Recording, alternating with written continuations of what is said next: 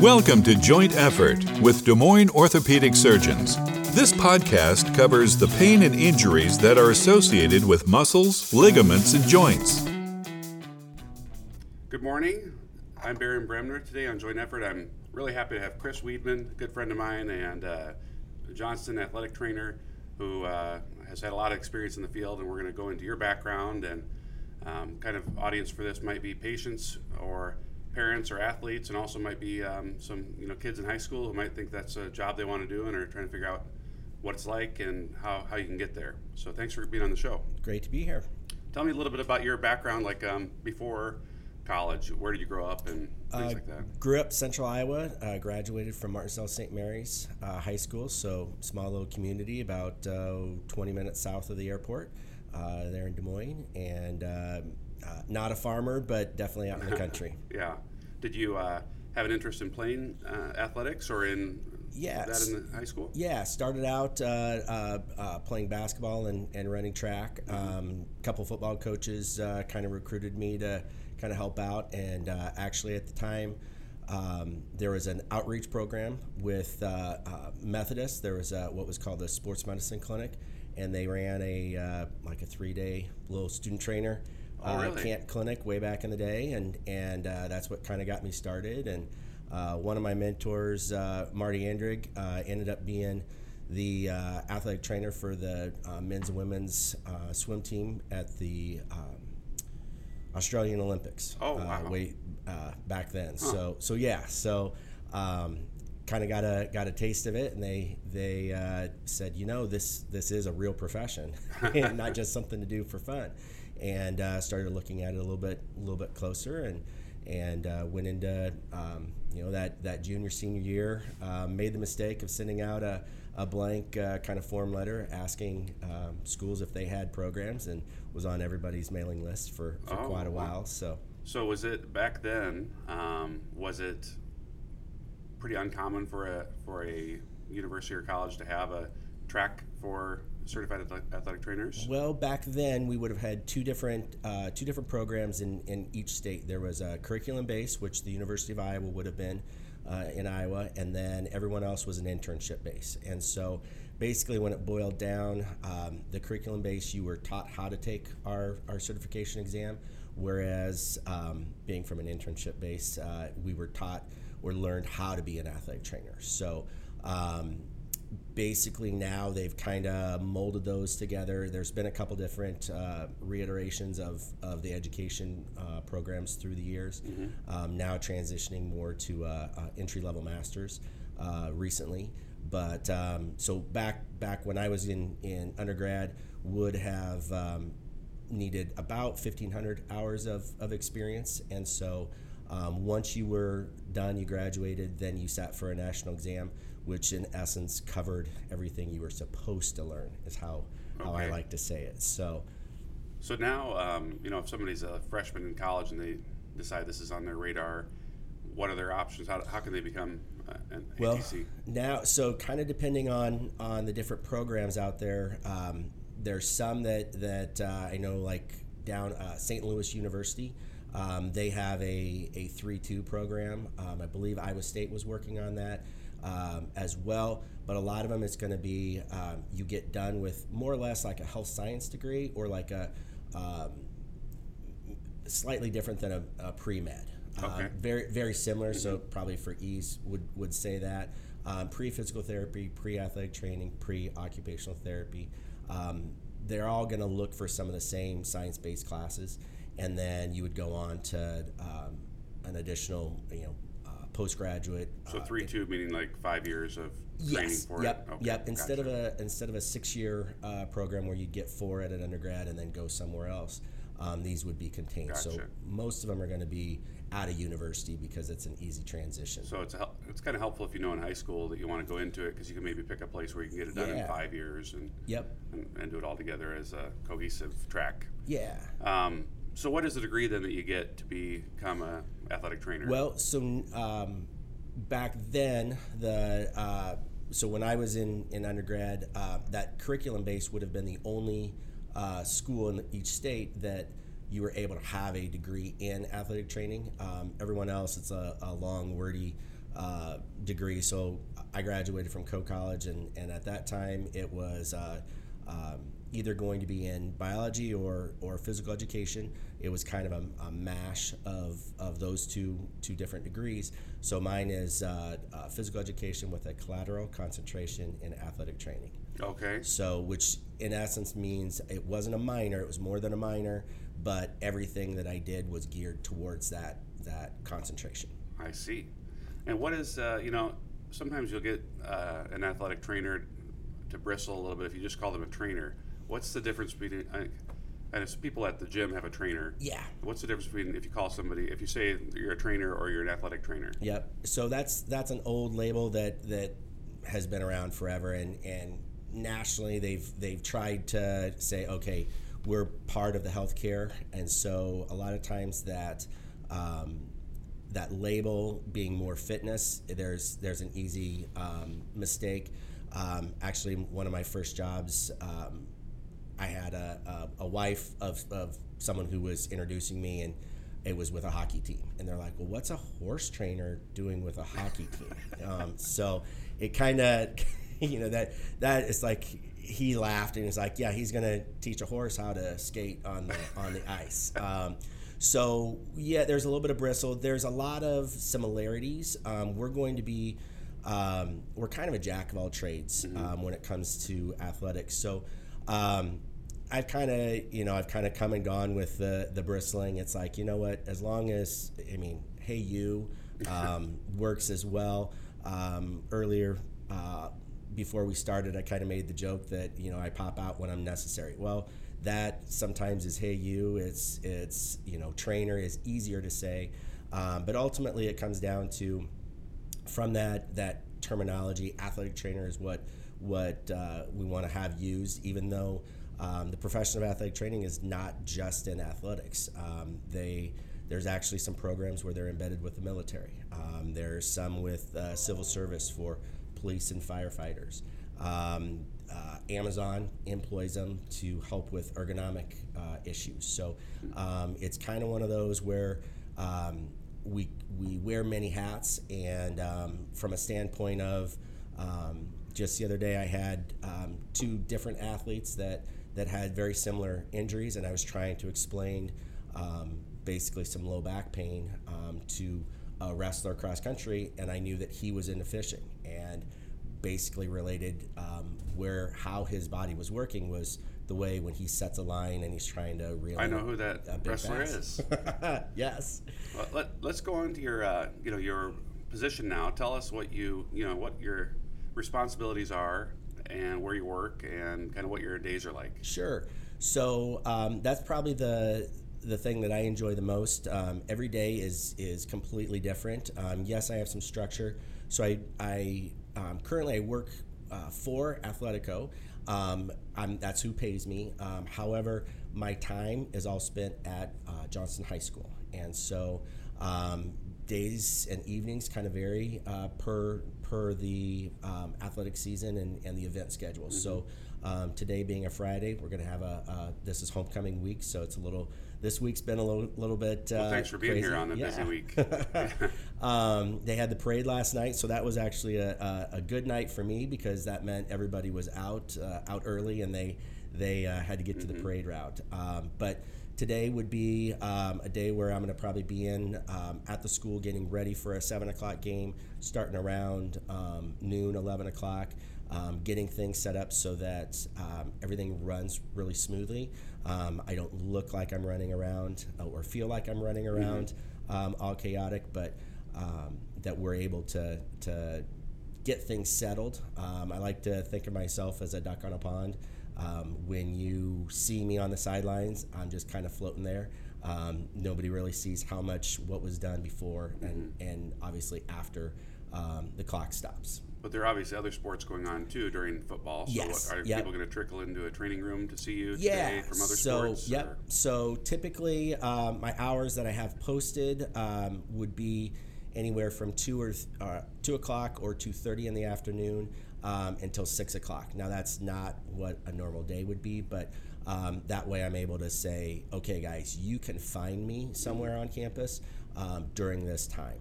versus to say, oh, well, there's a Friday night football game, come to the sidelines. Well, that's a pretty chaotic place, and you may not even be able to gain access down there to me. So, I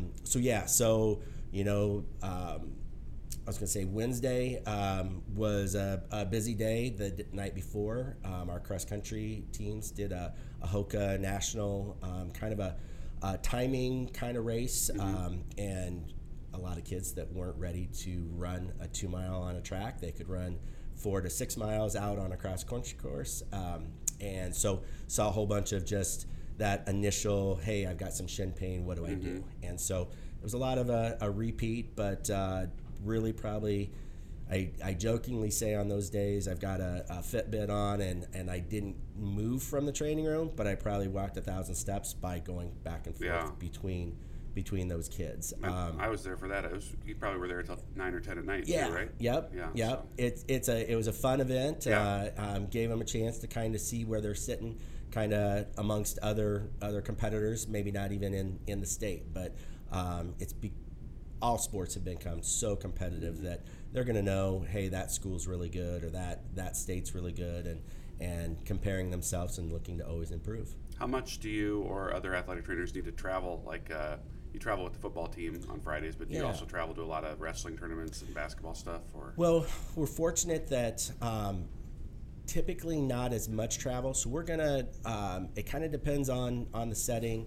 From the high school standpoint, I'm going to travel with varsity football. If it's postseason for all sports, I'm going to try and travel as best as I can. Now, ultimately, if there was a home game, there's some times where we'll have a little bit of a crossover. For example, in the spring, soccer might be going into postseason. We might be hosting, and it might be the first week of baseball and softball. Yeah. And so then that's where working with a company like Athletico, I can call up and say, hey, do we have any part-time or PRN athletic trainers that could cover kind of a secondary, I need somebody over at baseball, softball while I'm finishing up with this season?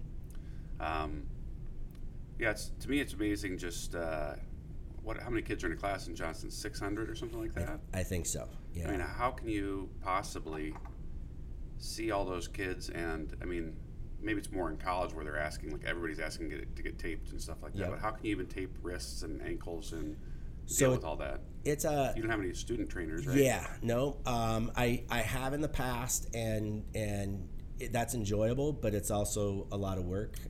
Right. Just from a standpoint of they want to do a lot and they're not really trained. So from a liability standpoint, it kind of becomes one of those. Okay, I need you to have a little bit more education, a little bit more, and I'll be honest too, a little bit more maturity from a standpoint of a high schooler. Maybe they're able to be kind of coerced. Hey, come on, can you don't tell Chris that I'm injured. Just help me out with this. And so, from a standpoint of it's a communication, it's a management, making myself available, and that's where. So if that athlete, one of the things. By having that freedom and that flexibility to be able to say, hey, it's not just on Friday would I be there at say maybe noon or 1 o'clock, but knowing that, communicating with the coaches, hey, I've got this volleyball player that has this time period open. Are you available? Can you come and see them? Yeah. So then, from that standpoint, it's kind of nice because right after school, like anywhere, that athletic training room is going to be really kind of chaotic. And no offense to the coaches, but they can always tell time when it's time to start practice, but they can't always tell time when practice is over. So they can always do one more rep. Well, so a lot of times it's, at Johnston, we're going to be getting out at 2:50 for the school day. And most of the practices, they're either going to be going into meetings at 3 or 3:15 if it was football. And then those players may be able to come back. But again, if they're hanging with their buddies, they may not be real good about coming back in. Volleyball is looking to be maybe starting at 3:15, 3:30. So it becomes kind of a congestion. So ultimately, it's who's in season, and then those that have those questions can come back and be able to say, okay, I need you to come back at 3:45. And if they're willing, then we can do that assessment and move them on. You touched on some of the coaches asking you, for a certain athlete.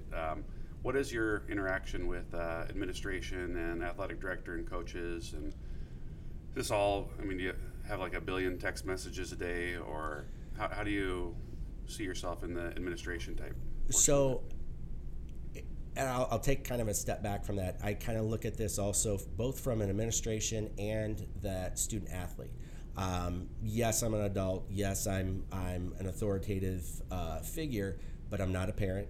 I'm not a coach. I'm not a teacher. So making sure that door is open, communication is fun, is easy. From a standpoint that I'm a resource for both, from a principal standpoint to I have daily interactions with our activities directors, which helps because a lot of times that's when maybe in passing in the halls that they're going to run into one of the lower level coaches and say, hey, when is Chris? I know it's football season. I know that takes priority. And I don't want to say that I don't care about that. Yes, there's going to be priorities and you have to prioritize things, but ultimately it's the health care of everyone 9 through 12 that's going to be important. So it doesn't matter if they're the number 1 runner or the number 200th runner. Yeah. Each one deserves equal care. Kind of along with that, comprehensive care of the student athlete.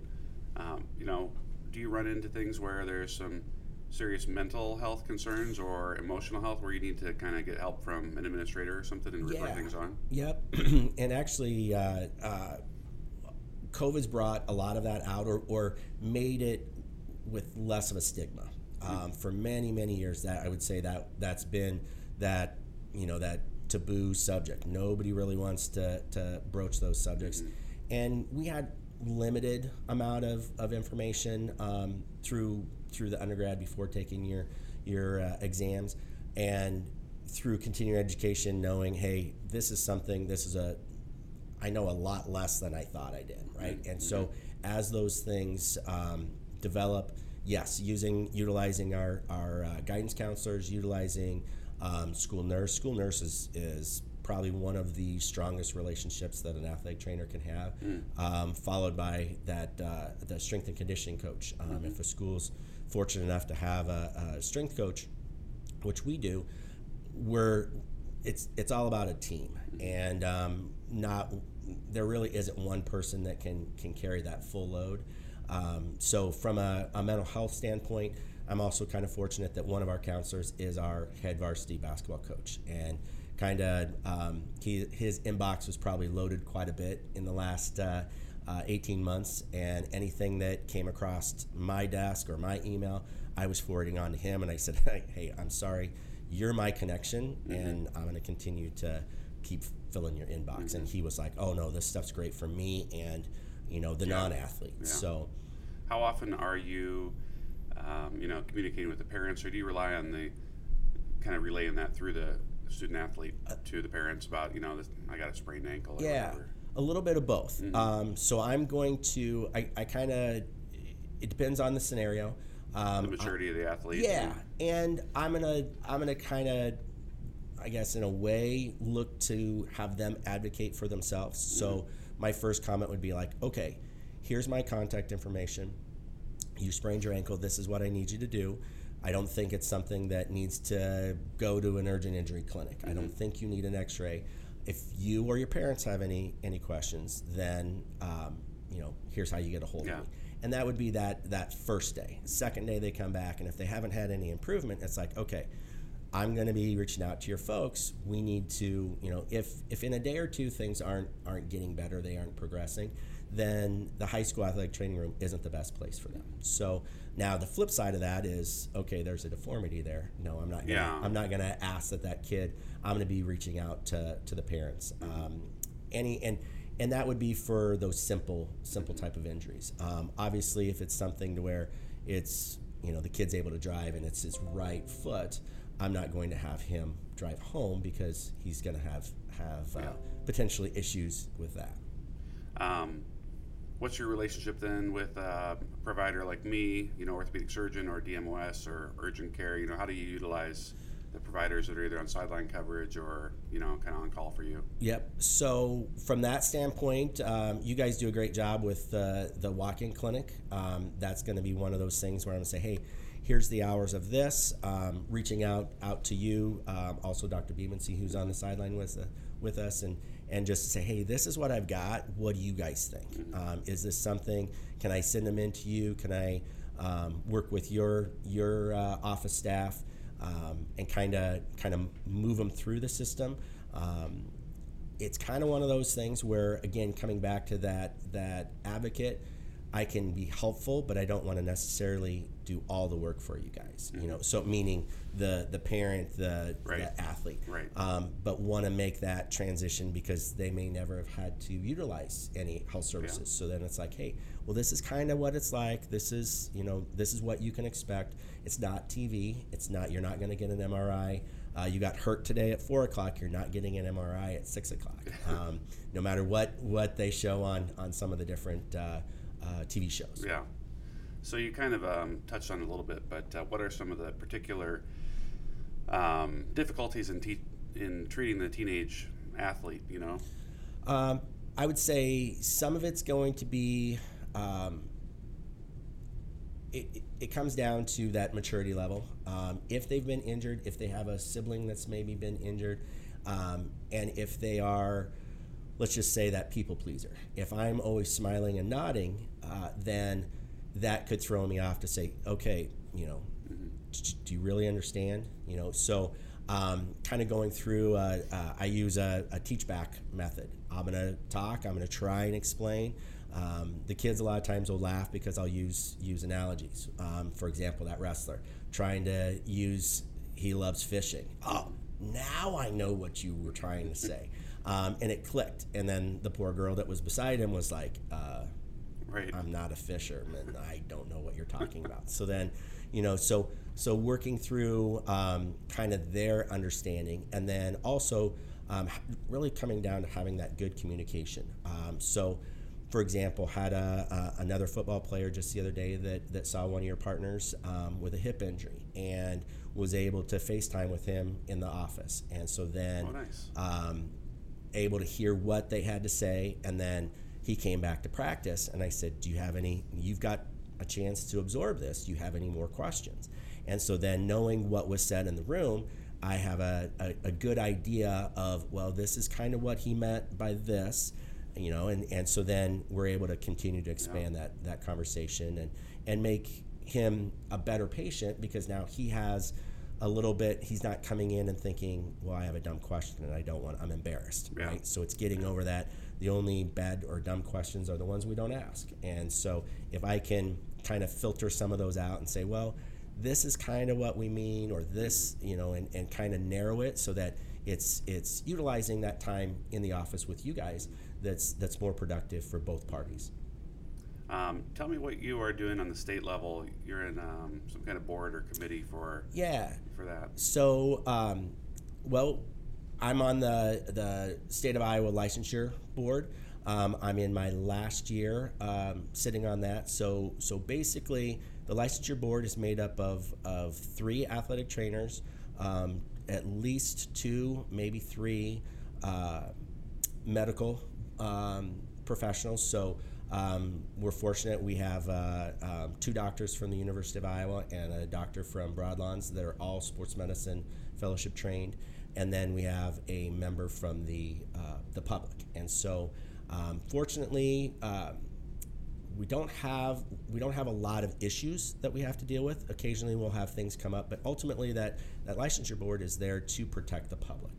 And so, in that, every licensure board or every licensed professional, so anything from a cosmetologist to a barber to a dentist to a doctor, there's going to be a licensure board to protect the greater good of the public. So I was asked to serve on that. I'm in my 3rd term, so a term is 3 years. I'm in my last year, so it'll be almost 9 years that I've been on it. So fortunately, we haven't had a lot of things that we've had to investigate, so to speak.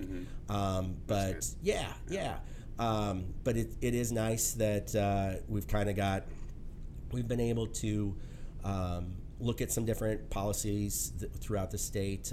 For example, when dry needling came about, an athletic trainer from the University of Iowa said, "Hey, look, I have a doctor that's one of our team docs that wants me to do this.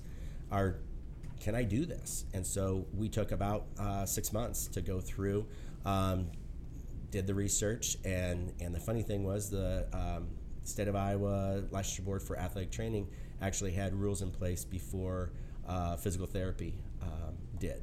Now, in my setting, in the high school setting, there's no way that I'm going to ever go through that education and do that. But it's one of those where we have a standard set of protocols and education that I, as an athletic trainer, if I had an interest in that, I would have to go through, prove to the state that I'm qualified to do this, and then still have the script from the doctor saying that, yep, I want you to provide this service.